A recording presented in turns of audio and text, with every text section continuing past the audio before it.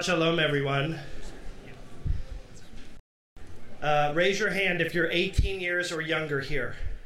18 years or younger, raise them high. Raise them high if you are a parent of a child who's younger than 18. Okay. So normally when there are 18-year-olds or younger, sometimes they leave when I give my sermon, and they should. Why should they have to go through more torture than being a teenager? But I'm going to ask a favor of all of you teenagers and young people here today. And that is, I'd like you to listen to what I have to say today more than usual. And I'd like you to try not to leave. And I'd like you to realize that some of the things we're going to talk about have some serious themes and some adult themes.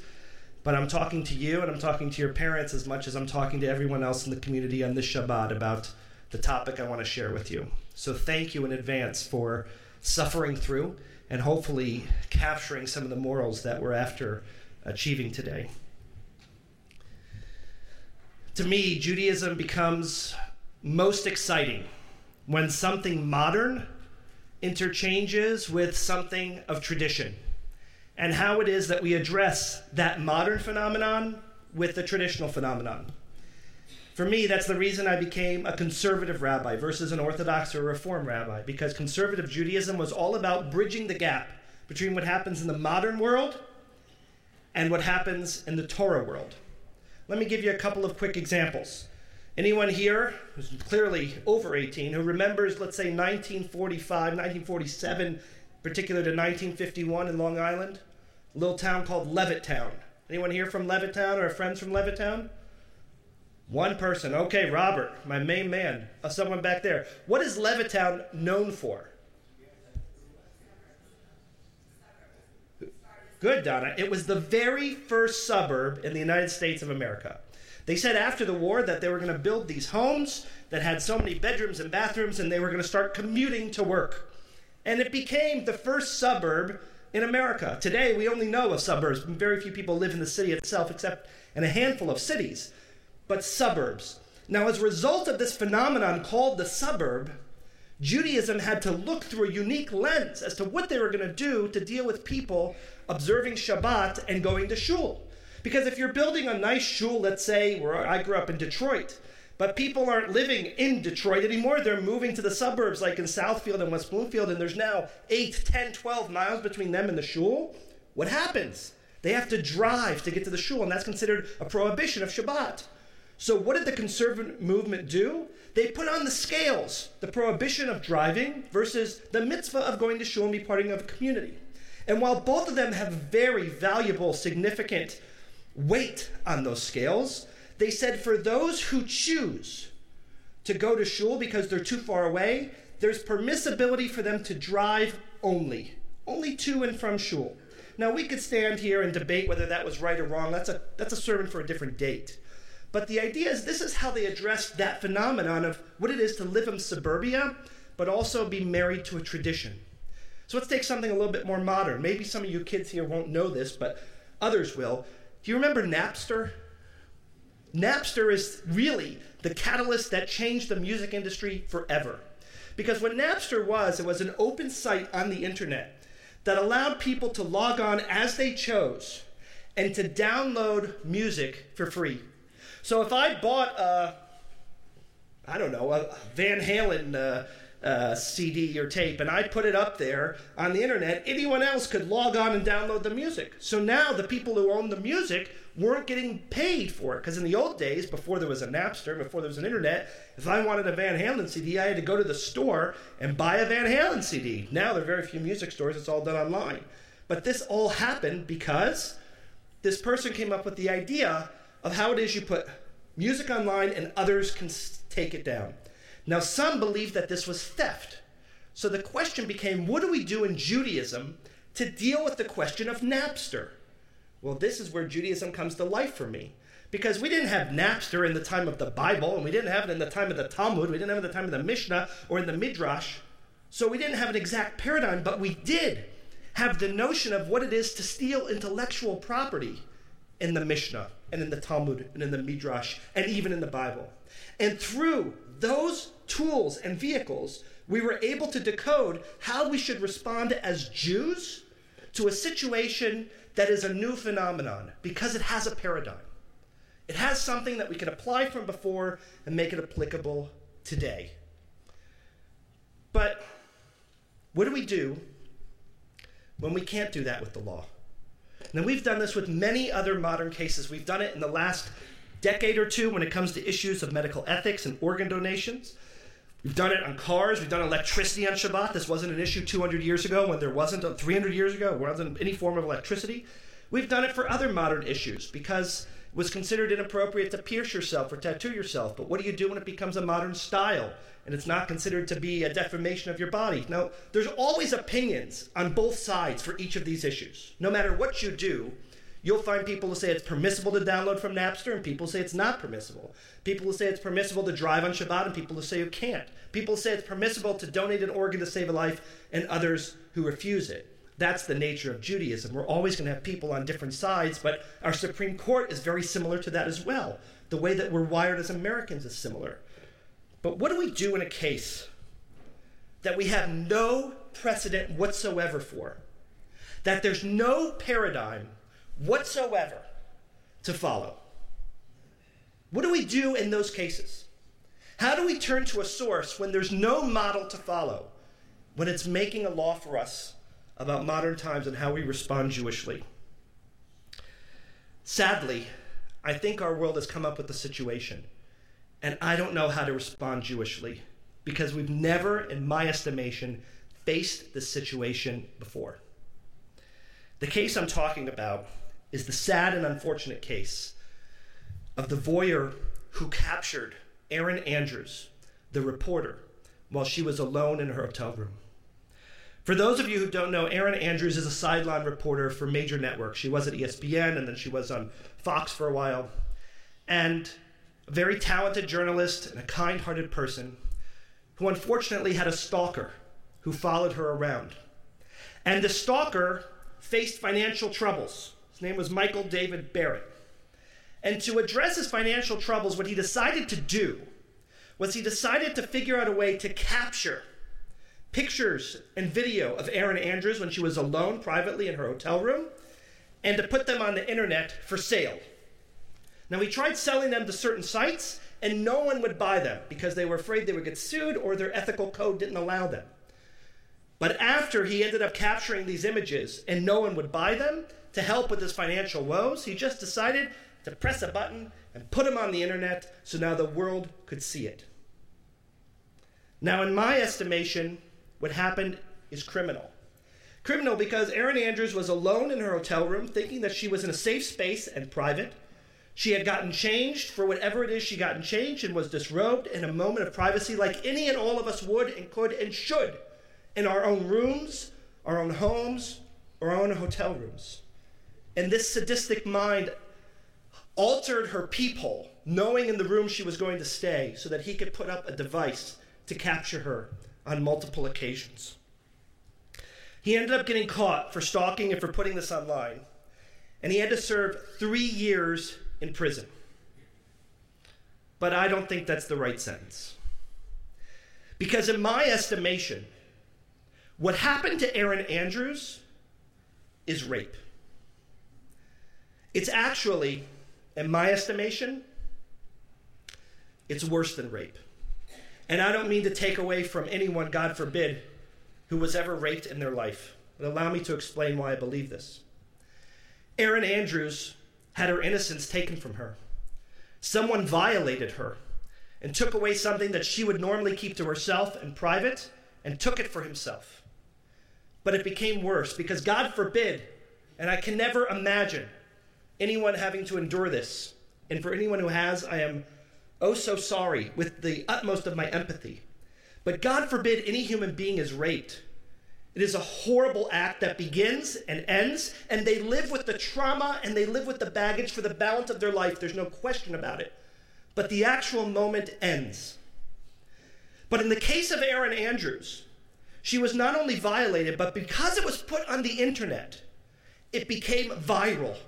And literally, thousands of people download this image every single day and the video, and it's as if she is being violated over and over and over and over again. It was so viral that when they were voir diring the jury for her case, There were so many jurors who were ineligible because they had seen the video. Think about that. Many jurors had to consider being recused because they had already seen the videos when they were voir direing them for the jury. That's how viral it had become. And each time some random stranger anywhere in the world downloads it, it's as if this violation is happening to her over again. So why is this different? You see, in Judaism, last week in particular, we had the case of the Egel HaZahav. We had the case of the golden calf. And the golden calf was a moment in time where the Israelites lost faith, and they collected all the gold, and they made an image to which they were going to bow down to. And then when Moses came down and broke the tablets, everyone paused and realized what a crime they had done. And they had teshuvah, they had remorse and repentance.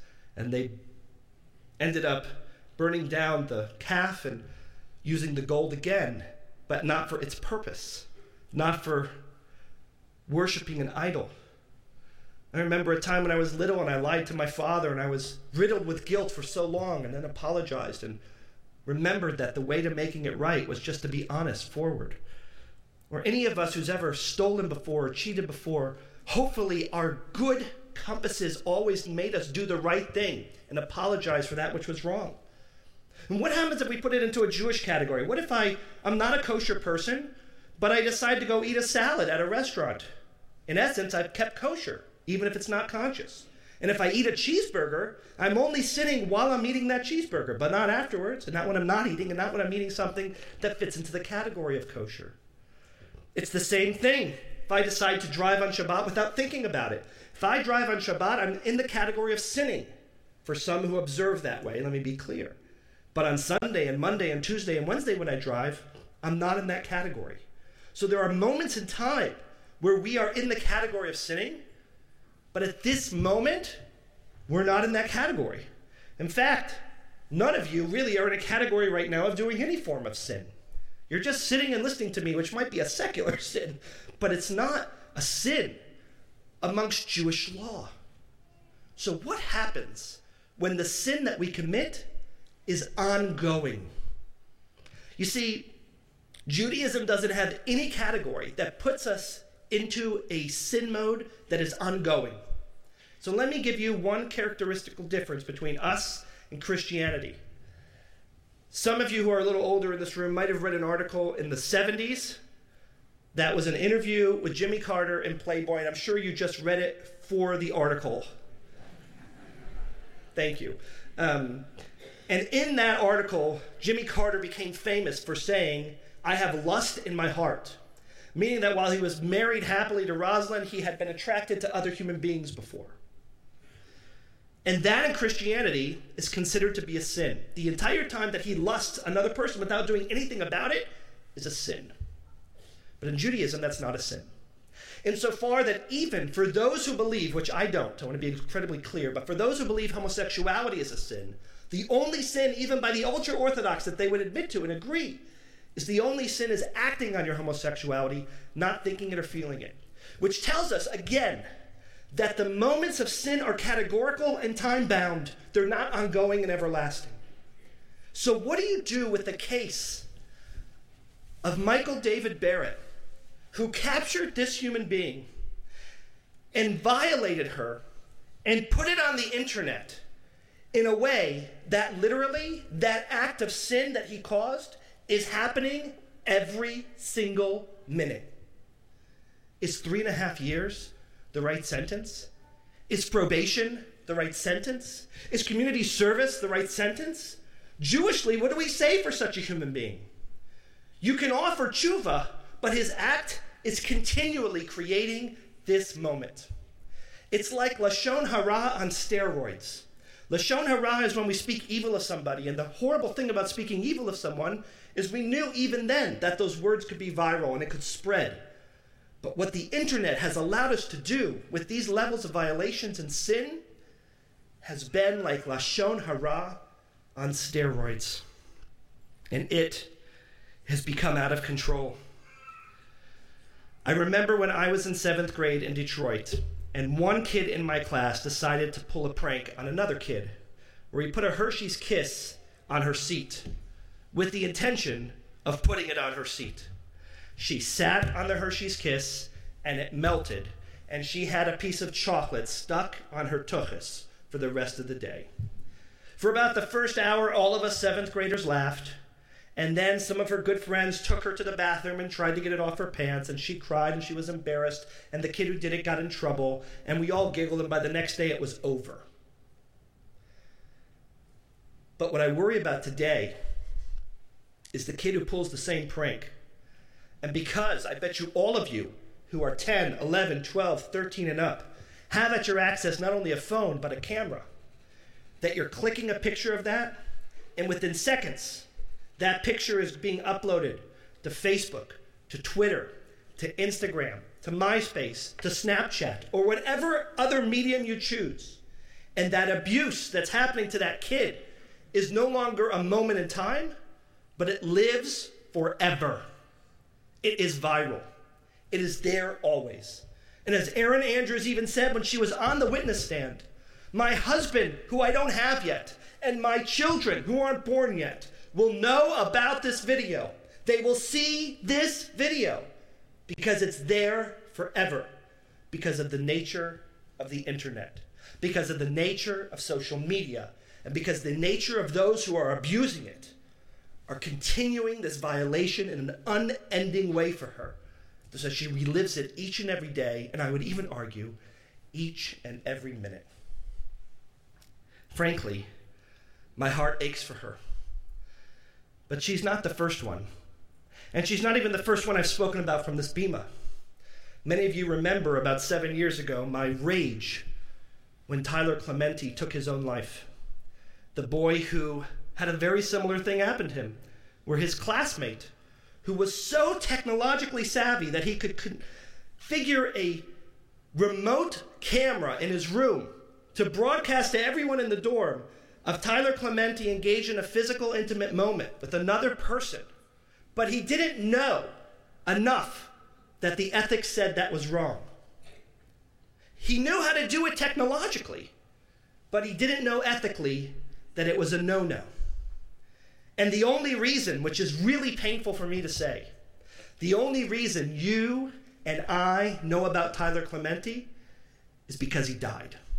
Because he decided that level of pain is going to cause him to take his own life, because he was savvy enough technologically to realize that this abuse would follow him every place he went. And he felt the only place he could escape to from there was to the George Washington Bridge. What a horrible reality. Why? Because our technological savvy and our ability to put things on the internet happens much faster than the code that we teach ethics to our children occurs. We have a whole new category for sinning, one that we've never, ever addressed in Judaism before. It's called the perpetual and ongoing sinner. You see, in Judaism, we always give an avenue for someone to get out of doing wrong. We always give them the benefit of the doubt called tshuva. The Sanhedrin in the Talmud teaches us that the great court of 71, if someone would come before them and all of the 71 judges found them guilty, the person would be set free, because no case could ever be that clear-cut, they told us. And furthermore, they said that when bringing a capital case before the Sanhedrin, you always started with the defense and not the prosecution. We know in our judicial system we start with the prosecution and not the defense. So why do you start with the defense, they asked in the Talmud. And the answer was, because the burden is on the person who goes second, not first. So why do you want to take the burden off of the defense and on to that of the prosecution? And the answer was as simple as all of us sitting here today. Because if a person was found guilty of a capital offense, they were sent to death. And death didn't mean sitting in jail for years and years with clemency. It meant sending them directly to their death within minutes. And the one major problem with sending them to their direct death was they didn't get an opportunity to make tshuva, to make repentance for that which they did wrong. And as a result of that act, the Talmud postured itself so that people could make tshuva, people could have an envelope for repentance for the wrong in which they did, which was a momentary act, regardless of how evil it was. But in the case of putting things on the internet, it's not momentary. It is ongoing and evergreen. And how do we as Jews categorize someone who sins by putting something on the internet that keeps the sin going forever and ever and ever? I share all this with you because as kids, you need to be aware of the choices that you're making. But equally, and perhaps even more important, as adults, you've got to make smart and responsible choices with your children.